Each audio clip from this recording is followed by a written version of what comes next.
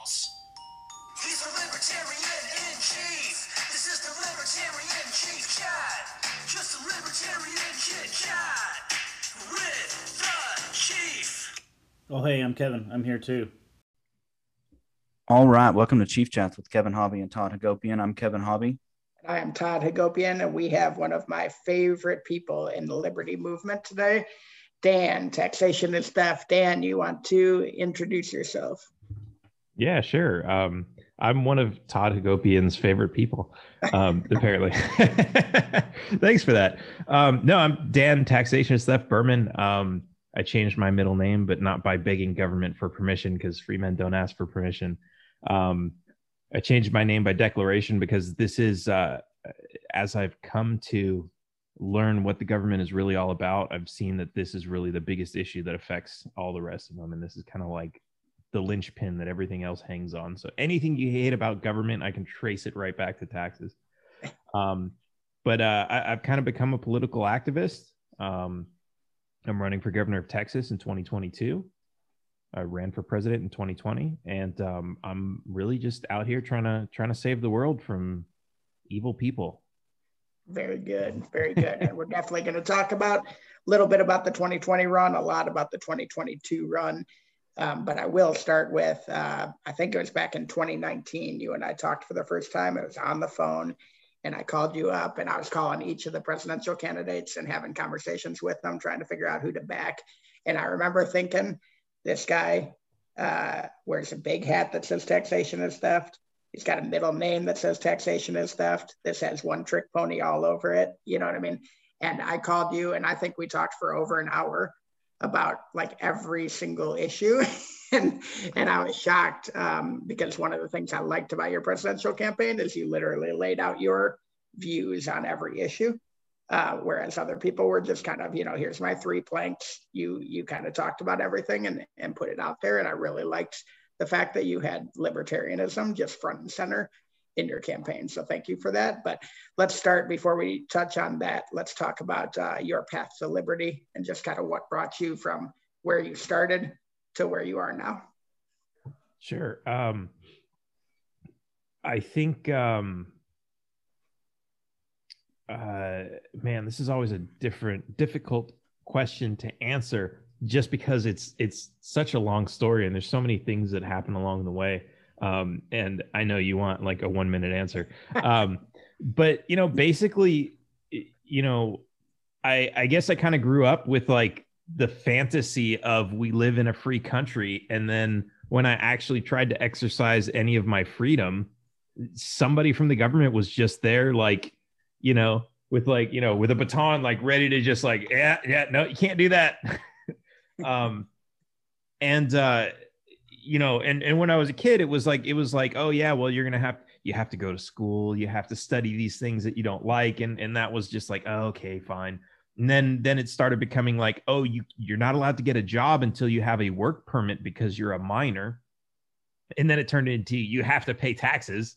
All this money you're working so hard for, you have to give it all over to the government.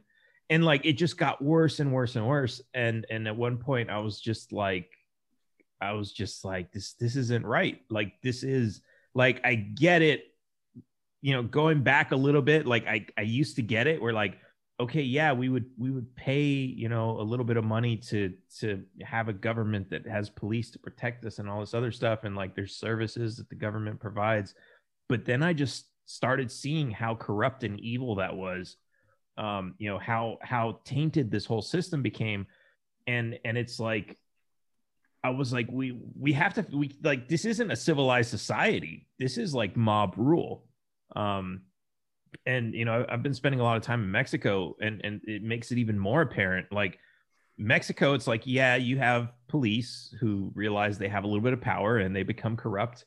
But it's like, in the US, it's like, in the US, like, we talk about how corrupt the Mexican police are, but it's like the US police is so corrupt that the individual police are not corrupt. It's the entire system. So that when a police officer robs you, he's just following orders. That is the law. He's like, that is the system. It's not just some officer trying to make an extra few bucks. And it's like everyone has kind of come to accept that as like, that's what's normal. And it's like, no, it's not. We're being robbed. We're being taken for everything that we have. We're put into a system where everybody lives in debt. Nobody owns their home. They're perpetually in debt to the government, to the banks, to pharmaceutical companies. This system was created to just keep us on a hamster wheel, powering the wealthy elites' biggest dreams.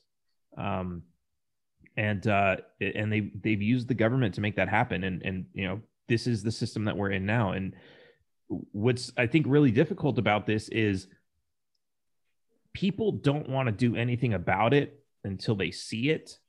And it takes a lot for them to see it, because when especially when that system is helping them out, it's benefiting them. It's not, it's not harming them in the way that it was harming me. There's no reason for them to see it. So what I've kind of been trying to figure out is, okay, how do we make it where it is to their benefit to see it? And that's kind of what I've been working on. Very cool. Very good. No, it's exciting. Talk a little bit about the 2020 election, how you got into it, what your expectations were, what went really well, what went really wrong, and then how it all wrapped up for you. Yeah. I had an awesome time, first of all. I mean, it was really fun traveling around. I got to talk to people like you, who, for some reason, I just, that wasn't a thing. Like, I got to engage in some really awesome conversations, whereas before, most of my conversations were more related to just what I did with work and daily social life, that sort of thing. So I thought that was really great. I think I grew a lot because people were coming to me with all kinds of issues that, I had to figure out answers to.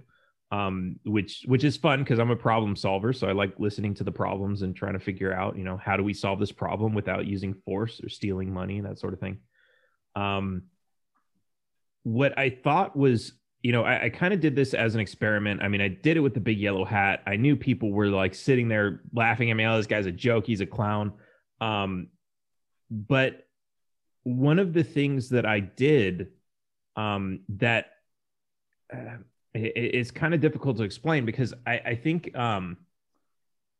like I've had issues with the Libertarian Party and disagreements on how they do things to try to create real change in the world, because ultimately that's what we're all after is real change.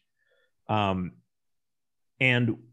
one of the things that I really disagree with about the Libertarian Party is when we have our primaries, we're not the Republicans, right? The Republicans can spend $1 billion. The Democrats spent literally $1 billion on one candidate who didn't even win a primary. They can waste all that money.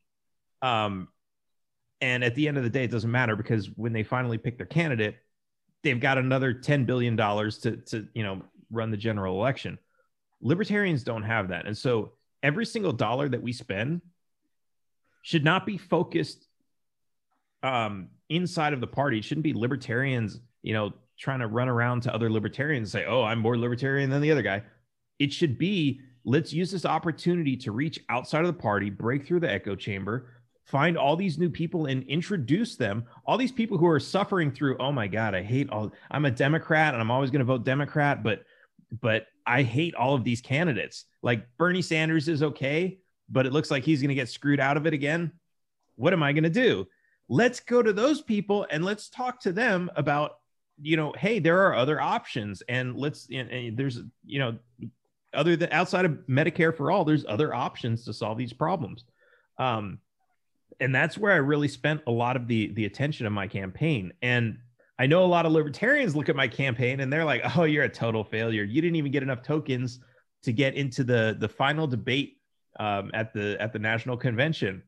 And I look at that and I'm like, I don't care. That means nothing to me. Because at the end of the day, I kind of know, the Libertarian Party, it's flawed. It works in some ways. It works just like the other major parties. They elected Jo Jorgensen, who, she's like a party favorite. She's got a history with the party and all this stuff.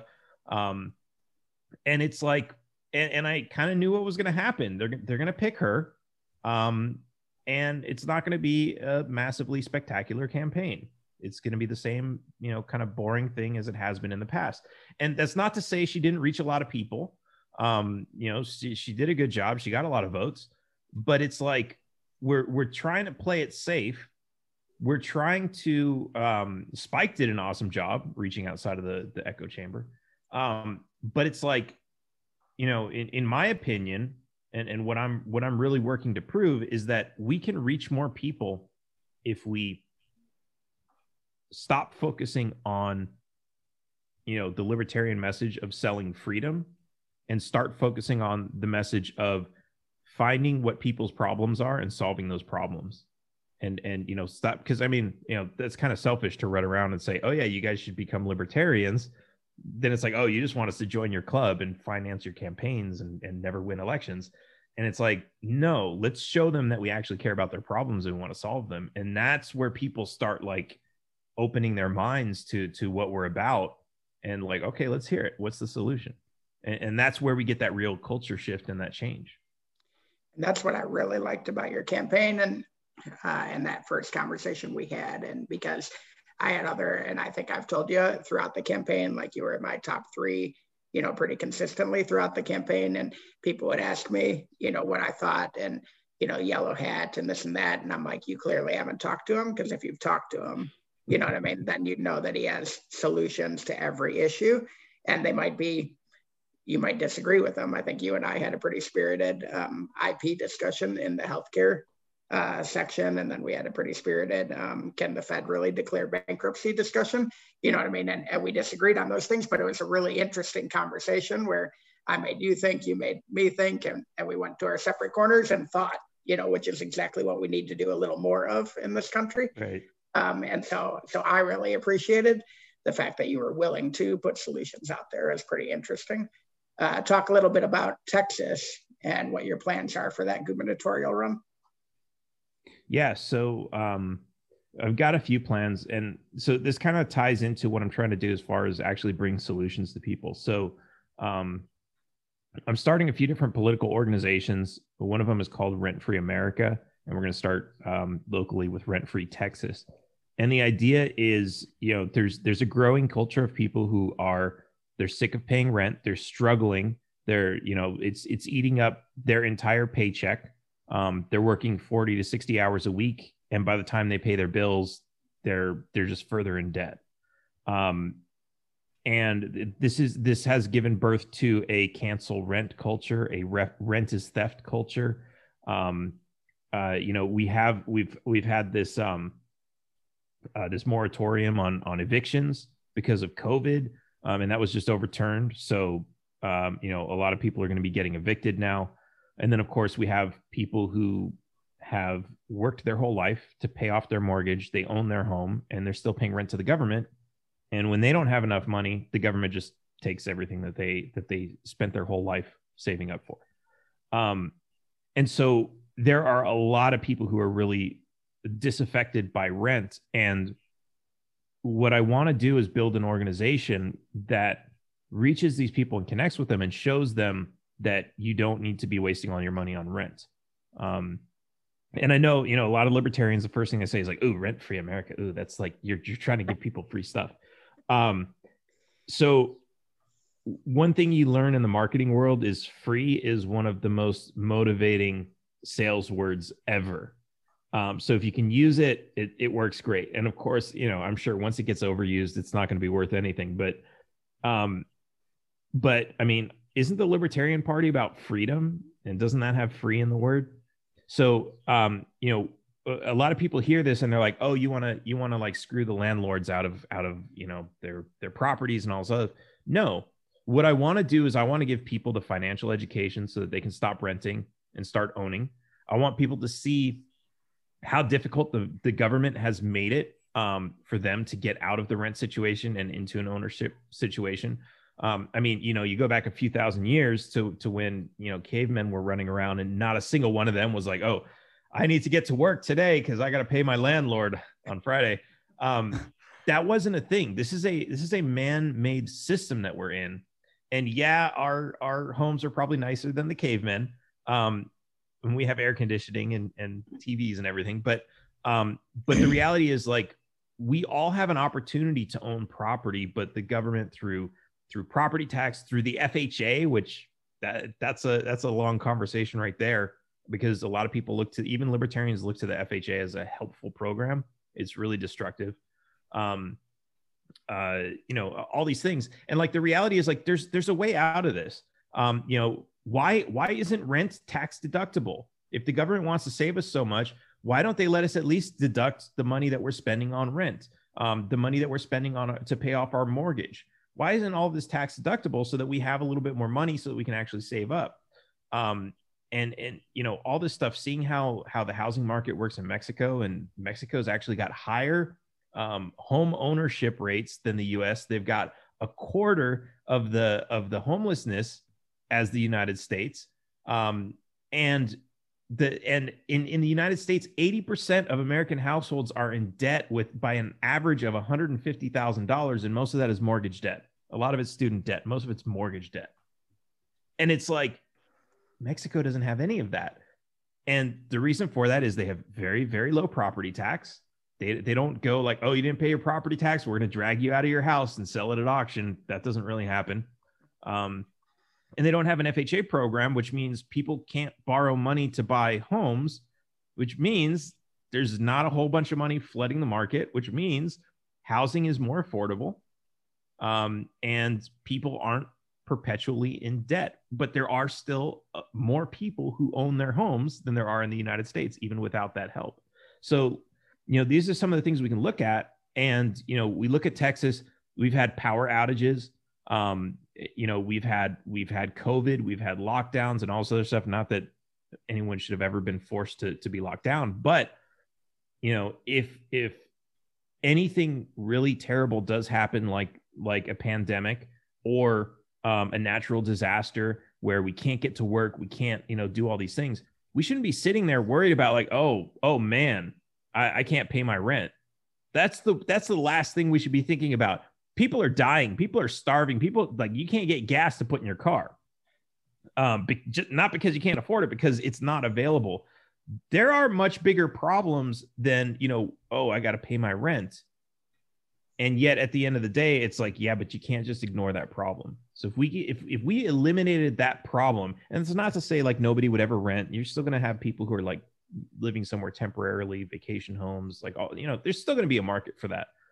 But more people are going to own, because it just makes more financial sense. Like that's something they didn't really teach us in public school. Yeah, it's really interesting. So it's more of an education program to show that government policies are essentially designed to keep people indebted to the government. Is that essentially what you're talking about? It's a little bit educational. There are actual policy plans. So, we talk about, we want all of these payments to be tax deductible. We want to eliminate the tax. We want to, at first, offer landlords to be the first in line to eliminate their property tax, as long as they pass that along to their renters. That's right. And if you're living in the home that you own, you should not be paying property tax on. So, basically you are your own renter. You shouldn't be paying the property tax there either. And they have a homestead exemption in Texas, but it's really more of a discount. It's not, eliminating the tax, and it's not a huge discount either. So, but there's all these policies that we could have in place. And what I find really interesting about this is, the libertarians aren't going to win with libertarians alone, right? We're a small percentage of the population. But when I pitch this idea to the left and to the right, when I pitch it to Democrats and Republicans, they love the idea. Like this is like when everyone's always talking about bipartisanship and, the left and the right coming together, it's like, these are the types of plans that they should be having, because it benefits both sides. But for some reason, they can never actually come up with these plans. We don't have to really pander to their politicians or anything, but, to realize that the politicians, that's another distinction I like to make, right? You have the politicians and you have the voters. The politicians usually lead the voters. The politicians come up with these bad policies and convince the voters that they're good. And in doing so, basically you have this elitist group who's weaponizing the masses of the people against everybody else who just wants to be left alone. That's us. And if we can go to those people who have been weaponized and take that energy that they have, because they're really fired up, and we take that energy and we divert that energy and say, hey, you know, that energy, if you put that into this program here, would benefit you so much more. They're actually going to see it and say, you're right. And then, you know, when they start putting that energy behind a libertarian-led idea, then we start getting into an actual place where we can see libertarian change. I think it's a really cool idea, the way you framed it that last time, which was the actual policy proposal, right? So like I live in a decent sized house. I've got a very big family, and I pay $15,000 in mortgage interest a year, approximately, right? And I get to write that off. But the average family of that size in Oklahoma that's renting, you know, a house or whatever, they're paying more than $15,000 in rent, and they don't get to write any of that off. So basically, the wealthier, you know, I'm not wealthy, but the wealthier guy gets to write off all of his interest, and the renter gets to write off none of their, you know, quote unquote interest, because none of that's going to principal. I think it's really interesting. It's just an interesting way to put it, to show that that policy, the way that they've designed the policy, basically keeps you down. So yeah, very interesting. And when they're renting, I mean, they're basically, you know, they say, you know, oh, we're just paying our landlord's mortgage. Yeah, you're also paying their property tax, you know, all these other things. And so, yeah, I mean, so let's get rid of the property tax and make them pass that savings down. And, you know, and yeah, stop paying their mortgage. I mean, you know, we're trying to figure out the best way that we can motivate people to start moving to a culture of rent to own. Because I know a lot of people have heard of it. I remember when I first heard of it, I was looking for an opportunity like that, and there just aren't that many out there, because nobody's demanding it. But imagine if you're a landlord, and you know, you've got 20 people coming to rent your house, and every single one of them says, yeah, you're not doing rent to own, I'm not interested. Yeah. And you can't rent your house because everyone's looking for rent to own. If everyone started demanding that, we would see that change. Yeah. But nobody knows too much about that. So I think that's another thing where it does require a little bit of education and culture shift. But that's financial education. That should have been taught to us in public school if they really cared about our education. That should have been taught to us when they were teaching us basic math or you know, family budgeting. Well, and people don't get it either when you said, you know, you're just paying your landlord's mortgage. I actually went out and tried to find out how much my house would rent for, and it was about $35,000 a year. So it's $15,000 in interest that I'm paying. I could get $35,000 in rent, which does just about basically pay for my mortgage, but they don't understand that $20,000 of that's going into the landlord's pocket in the form of principal, right? So it's not like they're just paying the interest. You know what I mean? You're paying the landlord a significant amount of money, which is fine in today's system. Right. But they need to understand what that looks like. You know what I mean? If they were paying $35,000 to a mortgage, 20 of it would be coming back to them in principal instead of all of it going towards the trash can. So yeah, exactly. Yeah. I mean, it's, you know, we need to learn how to build our lives on a solid foundation. Yep. Interesting. Kevin, what do you got? Well, I think the education part of it is a huge thing. One of the things that you're doing that I really want to bring up is your I forget what you call it, free healthcare. Is that what it is? Yeah. Can you talk about that? Yeah. So again with the free stuff. Hey, I'm a commie. I love the free stuff. Free healthcare is, I came up with this when I was doing the presidential campaign in 2020. And, you know, really the idea is it's free as in freedom. You know, it's not, you know, everything's going to be free. You walk into a hospital and you don't have to pay. No, the way that this, like, the way to look at this is like, we think like a lot of people, I hear a lot of people who push for like, you know, socialized healthcare, Medicare, for all these sorts of things. They say the free market has failed, and they think that we have free market healthcare. But the reality is there is no freedom in this market. if there is somebody with the knowledge to treat me, I can't just go to them and say, hey, can you treat me and whatever disease I have?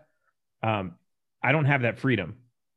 That person must first be certified by the government, which comes with all kinds of restrictions. That person may be an expert. That person may be the top scientist from another country, has come to the United States to start a new life for himself, because maybe his old country fell to communism. He came to the United States and he wants to work as a doctor, being the top, whatever, neurosurgeon, heart surgeon from some other country.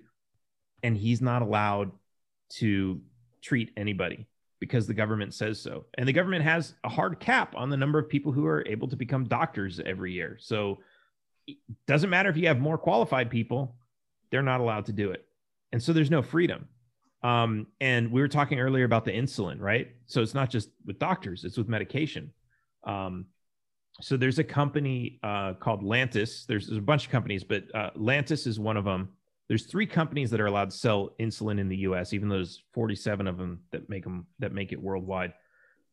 This company Lantus has these pens, and these pens are basically like, I think it's 3 milliliters of insulin. And these pens sell, we're sandwiched right in the middle. In Mexico and Canada, they sell for $12. In the United States, they sell for $100. So if you live by either of the borders, you can literally walk across the border, buy your insulin, and get an 88% discount. Now, how long does this last? Well, $100, it depends on how you are with your diabetes and everything else. This is something that affects like 35 million Americans, so like 10% of the population. It's a lot of people. Some people spend $100 a month, and they just need one pen. Other people, they need vials of a more concentrated form from another company. They need all these other things. And some people are paying like $1,000 to $1,200 a month, or $1,000 to $2,000 a month. Per year, that's $12,000 to $24,000. Even if it's just one pen, that's $1,200 a year. It's a lot of money. If you have insurance, they will cover it. But we had a power outage in Texas that a lot of people lost their insulin because the refrigerators went out. Their insurance doesn't cover damaged insulin. So if your insulin goes bad, they're not going to replace it. You have to wait till the end of your 6-month period before they'll cover you again. All of this, and like, you consider, if it's 88% less, if you're spending $1,200 a year, you could be spending like $100 a year. Like, that's how big this difference is. Like, that's an extra $1,000 in your pocket. Like, imagine, and we're talking about people struggling to pay rent. What could you do with $1,000? And this is not money that's like going to anything. Now, it gets worse, because in Canada, I don't think you need a prescription. Mexico, you definitely don't need a prescription, because I've gone and purchased it there. In the US, you have to go see a doctor first. So that's another couple $100. And you got to go see a doctor. You get a prescription probably once or twice a year. That's 2 visits, 3 visits, whatever it takes. And so what I did was I said, okay, you know what? Screw this. I want to bring some attention to this issue. And so I decided I'm going to start smuggling insulin. So I spent a lot of time here in Mexico. I started buying up insulin. You go into any pharmacy and you say, yeah, I need some Lantus pens. They come in a pack of 5. And I just started buying them. And whenever I go back to Texas and hold a rally, or I went to Iowa and I gave some out in Iowa, I just bring it back and give it to people at cost who are, stuck with the bill. They don't have insurance and they just can't afford this stuff. And insulin is not the only medication that this happens with. This happens with every other medication. And people, going back to, like, they think we have a free market. We don't. Our market is completely controlled by the government at the will of the pharmaceutical companies. The pharmaceutical companies know they can buy Congress, tell them, hey, we'll fund your campaign. We'll keep you elected. We'll keep you in power as long as you pass our bill. And then they come up with a medical bill that's 50,000 pages that nobody ever reads. And then they pass it, and it protects their monopoly. It allows them to sell these drugs at, 5, 10, 20 times, what they could before. And it just protects those high prices. And some people like to look the other way. Even when I bring this issue up with diabetics, they're like, oh yeah, but I have insurance, so it's covered. I'm not worried about it. Your premiums are not cheap. Your premiums are very high. And that premium is high because those insurance companies have to pay the pharmaceutical companies. When Bernie Sanders comes along and says, oh, we're going to get Medicare for all, or, you know, anybody comes along and says, oh, we're going to get universal health care. These are all plans that are created just like those, you know, 50,000 page bills created by the pharmaceutical companies. That's who are creating these socialized healthcare plans. And when they put these into effect, the solution is not going to be to lower the prices. It's going to be to steal from somebody to make sure the high prices can be paid, and potentially for even more people, which is great because the end result is that more people are going to get their medication. But also those big pharmaceutical, those big, evil, nasty corporations are going to be getting even bigger profits. And with an actual free healthcare, free market solution, what you'll see is more people will get their healthcare, but you won't have to steal from anybody, which means prices will go way down, and those big, evil corporations will not be profiting off of us. And that's the most important thing. And what we're also going to see is, you know, we see this already. Pharmaceutical and medical research, when you're an investor and you've got $1 billion and you say, okay, there's 5 projects on the table. This one's going to cure cancer. This one's going to cure AIDS. This one is going to be a treatment that people are going to need to take every month for the rest of their lives for, you know, some other disease. I've got $1 billion. What am I going to invest it in?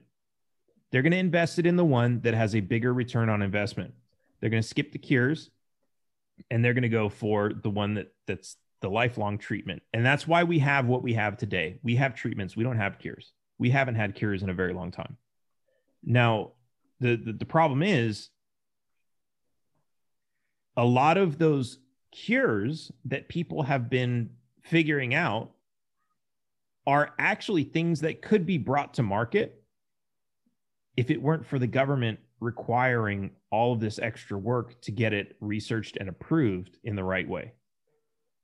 Because it really isn't expensive. If you look at our early medication and how things were created, it really wasn't that expensive. You know, you had people like doing this in their spare time because that's what they enjoyed doing, researching. Early doctors were considered heretics because they're like, oh, why do you want to cut open dead people and learn how their bodies work? That's heresy. Like that's where we came from with this. And like, we have to realize that, like, no, there are a lot of good people with the common interest of curing the world's diseases, but they're, you know, going back to freedom, they don't have that freedom to do that research without government approval, which is extremely expensive. Yeah. No, and this is not to get into a 1 hour debate on healthcare IP, because you and I have already had that debate, but and one of my things in my background is I ran a very small healthcare mutual fund, and that's where you and I had that discussion about the right. IP. But it's really interesting because you're right. There are very few companies that are going after cures, and the ones that do are the ones that actually get vilified in the press because their cure costs $800,000. Because it did cost $5 billion, you know, to put together, and they're only going to cure X number of people. So then all of a sudden it's 800,000, and everybody vilifies that company. Now we can talk about whether they should, but everyone vilifies that company and not the company that's charging the $2,000 a year times 10 million people, you know, instead of the 200 right. people that are going to use this rare disease cure. And then some interesting things also that I've run into recently here in Oklahoma is we've had some issues where our largest insurer and our largest hospital are having a big fight. So they're not going to work together anymore. Okay, so the largest insurer and the largest hospital are no longer going to work together. So now everyone's got to kind of pick sides. Like, are the employers going to go away from the insurer, or Or is everyone going to stay with the insurer and then not ever go to this big hospital again? And it's turned into this big deal. And I had a really interesting conversation with a doctor who was out there, of course, going single payer, this and that, would have solved everything. This big bad insurance company is the problem. And I was like, the insurance company and the hospital aren't agreeing on the contract, right? So why are you not blaming the hospital? And we had a little bit of back and forth. And then I go, but if it was single payer, wouldn't the government just force the hospital to say yes? It's like, that's like there would be no negotiation. The government would just tell the hospital, you have to do it. And to your point, what would end up happening is the pharmaceuticals would be protected, but the hospital wouldn't.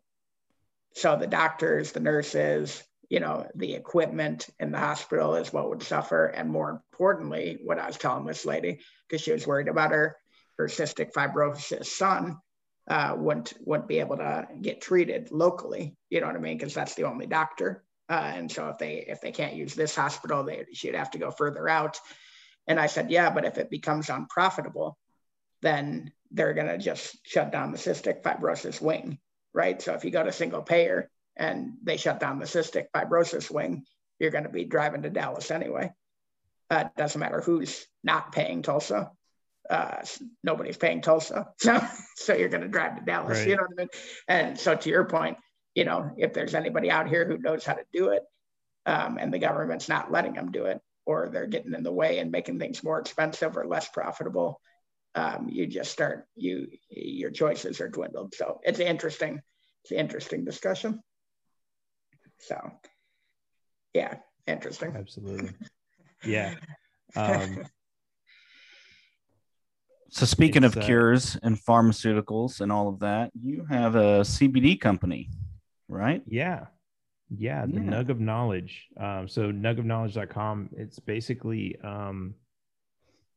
the idea is, first of all, it's more than just a cannabis company. It's, and we use the term cannabis. A lot of people like to say, oh, but it's not, there's no THC, or it's very low THC, which makes it legal in all 50 states. But technically the plant is cannabis. Like that's like the name of the plant, even if it doesn't CBD have is cannabinoid, right? Yeah. Well, the CBD is the chemical that is a cannabinoid, but like, when you look at like the Latin names of the plants, and like that sort of thing, they're all cannabis. So what we're really kind of, so first of all, it's an ethical company. So we joke around. There's a network marketing aspect to it, because we want the community to make some money off of it as we grow. But those people are also going to become activists for legalization across the country. And even in places where it's already legal, we say smoking weed is a human right. And so rights, as the Supreme Court says, rights cannot be taxed. Rights cannot be converted into privileges and charged a fee to exercise. This is a right, and it shouldn't be taxed. We shouldn't have to argue that, oh, you're going to make so much tax money off of it if you legalize it. We shouldn't even have to argue how many health benefits there are, and there are millions of them. We shouldn't have to argue that in order to legalize it, because at the end of the day, even if the only thing it did was get you high, that's a human right. We do it with alcohol, right? There's not a whole lot of medical benefit to that. And we drink a little alcohol every once in a while, right? Hopefully we don't abuse it. That's never really the goal. But so we're giving back with the community. We're building a network of activism. We're also giving back to the community. So we have a program called Nugs and Hugs, and we give free cannabis to veterans and disabled people across the country who can't otherwise afford it. We're really trying to do the right thing with this, but we're also, at the same time, we're raising money through, free market capitalism, what libertarians like so much. And we're using that and reinvesting it in actually campaigning for some more freedom as it relates to cannabis. That's really what it's about. I think it's such an interesting topic, and the way you came at it is fascinating. So, 48 states I believe, I might be wrong, you probably know better than me, 48 states have approved medical marijuana in some form or fashion. Okay, so 48 states have decided that marijuana is good for you. And only 17 states have decided that you can do it if you want to. Okay, Right. Now 50 states have decided that you can drink if you want to, and 0 states have decided that drinking is good for you. You know what I mean?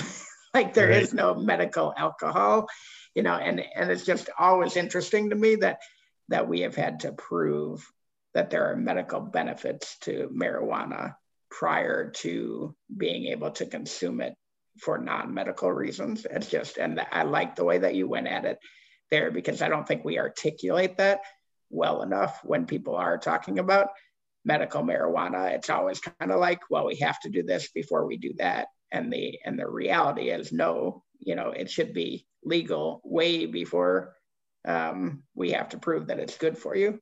I mean, 98% Right. of the stuff you eat today is not good for you, but it's legal. So, Right. and we don't think, McDonald's shouldn't have to market their cheeseburger as a cure for cancer prior to you being able to enjoy it for lunch. It's just, it's a ridiculous concept.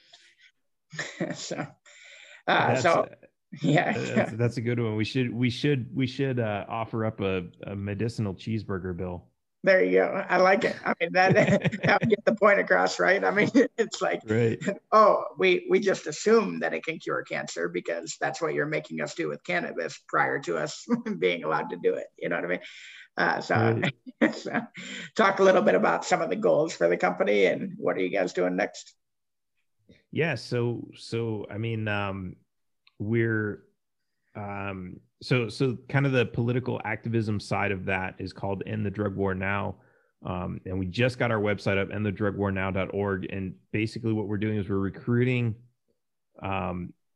activists who are basically ambassadors for what we're trying to do. And, we're building this organization so that we can have ambassadors in every city across the country who will basically help us to recruit volunteers, do some door knocking, get out and talk to people, set up tables at events, organize some rallies.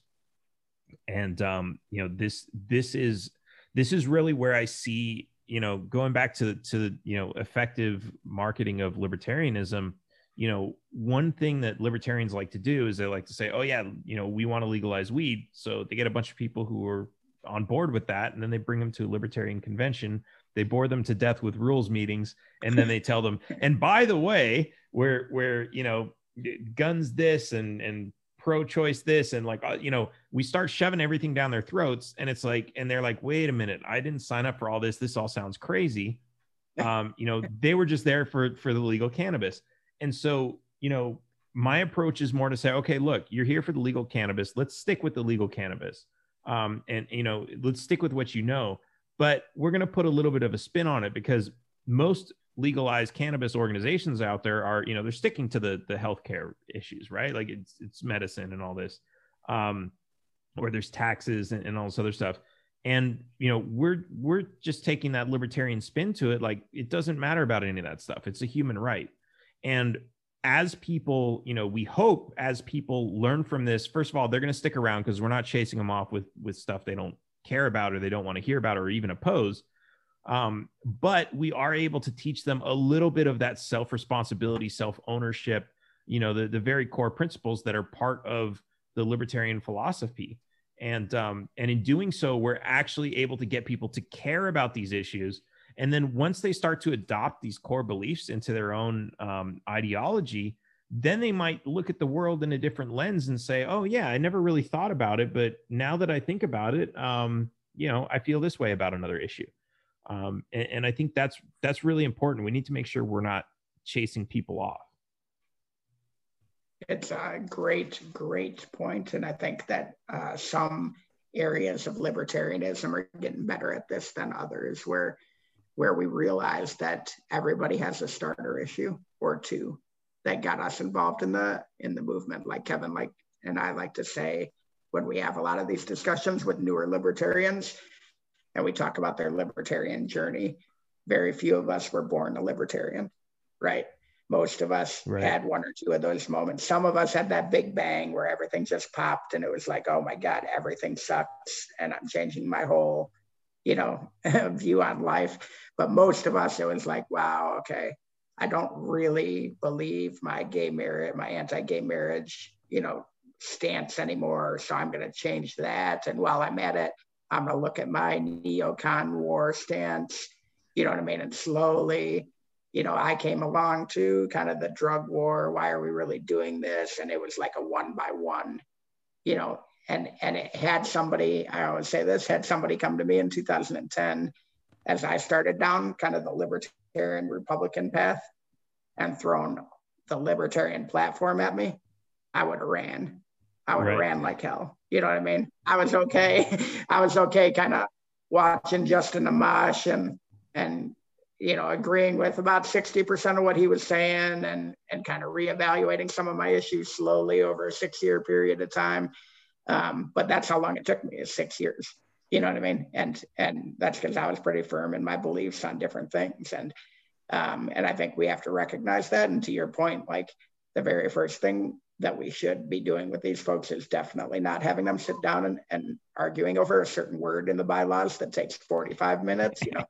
Kevin, we can argue over weapon versus, I can't even remember what word we were arguing. Or the inclusion, the definition of the word the. Yeah. You went there. Somebody finally went there. Yeah. Oh man, that was a real. And then there was weapon versus, I can't remember the word that we were trying to, but anyway, it was, but it was just ridiculous, and it's fine. That kind of stuff has to happen. We have to go through some of those growing pains in state party, but it doesn't need to be people's first intro to the party. And I like the way you're talking about it. I mean, foster one good, strong libertarian belief and then introduce another along the same lines. You can very swiftly go from legalizing marijuana to the drug war and the negative connotations and things that have happened because of the drug war, slide that into criminal justice reform. You know what I mean? Slide that into anti-death penalty. Like you can start hitting all these issues on a very nice, slow slide that makes a lot of logical sense to people. And I really like that approach. Right. Yeah, I mean, it's interesting too. So on my podcast, I had a woman who's running for as a Democrat for city council in I can't think of the city in Florida, and she was a Democrat. She was not super anti-gun. She was like common sense gun law kind of thing. She's got a concealed carry, so she's not like super far left. But it was really great that we sat down and we had a conversation. It didn't start out with like, oh, you're a nasty Democrat and I don't believe in anything you stand for and your platform is disgusting. And, it wasn't like that at all. We just kind of we brought up we went through like a lot of different subjects. And what was interesting is when we got to the police reform, I actually I threw out a bunch of ideas at her. And half of them, she was like, she's like, nah, I don't really like that. And then the other half, she was like, oh, that's good. Can I take that? And I'm like, yeah, of course. Why not? And it's like, we don't have to turn everything into a fight, because when you turn everything into a fight, then it's like, even when you say something right, nobody's going to want to hear it because you've decided you're enemies. Right. And it's like, I've kind of developed this thing that I like to say on my podcast, which is, we should go into every single conversation with an open mind that everything that we know could possibly be wrong, because it's absolutely possible. I mean, we could have, if you think about where did you get your beliefs from? Where did you learn the things that you know? And it's like a lot of it, we were just told by some authority figure when we were too young to remember. And we never really thought about it and we just kind of almost always had some conclusion there. And, it's like when you stop and think about it, it's like, and, if you're right, it doesn't hurt to stop and think about it, right? Because what you're going to end up back in the same place. Okay, big deal. You wasted a couple minutes. But if you find out you were wrong about something, wouldn't you like to know if you're wrong? I mean, like that's one thing a lot of people like. I mean, I even used to do this, right? Like if I'm wrong, I don't want to know because like I'll feel embarrassed or something that I was wrong. But it's like, no, you want to know if you're wrong, because if you don't know if you're wrong, you will continue to embarrass yourself, and eventually you will figure out you were right, and then realize you've been embarrassing yourself for like 100 years longer than you should have been. So it really, but like that's a culture shift. Like we need to start having more open discussions like that. Yeah, I think that's a huge. I think that's a huge thing. That's part of the the whole unity movement that we're seeing a lot of here recently, and that idea that we may not all be the smartest people in the room, which is pretty radical for some within our group. But back to the nug of knowledge thing, just want to go ahead and plug it a little bit here. I think we're pending approval right now for the affiliate program through you guys. Big shout out to David Fite on that. Yeah, absolutely. I'm like logging in right now to make sure you guys are approved. Yeah. Yeah, I'm always multitasking. No, but yeah, it really is awesome. Like, and we want to get as many people as we can involved with this. We want you guys to make money too. If you have a podcast or something, like we want you to make money with us because, you guys are helping to spread, really good ideas, starting conversations, getting people to think. And that stuff it's really so important. Like, we always kind of have this like discussion about how competition is good, and how like that's what drives the markets and like all this other stuff. And like, yeah, to a certain degree, but at the same time, cooperation is extremely powerful too. Yeah. So we can always work together. And what is the economy but just a bunch of random crazy people tossing meaningless pieces of paper around? Basically. But if you can take that and direct it at something positive, then it's like, hey, that's an extra win. So that's yeah. Well, we are coming up on our end time here. Do you want to go plug all of your stuff? Ooh, it's a long list. Let me just say, go to danforfreedom.com. That's kind of like my hub. I've got a ton of projects I'm working on it, and I try to connect them all through there. But you can find all my social media accounts. I'm on Facebook. Dan, you can look up Dan Taxation Stuff Berman. I'm on Twitter at Dan for Texas. I'm on Instagram, Dan Berman. And a few other places too. YouTube, Taxation is Theft. And yeah, it's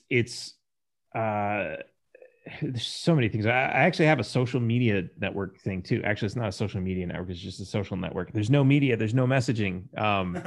It's called Zinc. And like, it's just so like, oh, if you get banned off of one platform, you go back to Zinc and see where all your friends are. Oh, they're at this new platform now. And then you can go over there and Zinc up and like, I like that. Yeah. Cause like, oh, we're moving to a new platform and it's like, I got to go find all my friends again. Or one person just posts the wrong thing and they get their account zucked and but then they pop up a new one, but nobody knows where it is. So you have your hub that just keeps everything in sync. But yeah, so that's another project that I'm connecting through that hub at danforfreedom.com. So yeah, anything you need to know, it's over there. And I'm easy to reach too. So if you like any of these projects, you want to get involved, definitely just reach out, send me a message. And we'll make it happen. Sweet, man. Well, we really appreciate you coming on. Dan, Taxation is Theft Berman, Governor 2022. We love it, man. Thanks so much. Thanks again, Thanks Dan. for having me. It was awesome.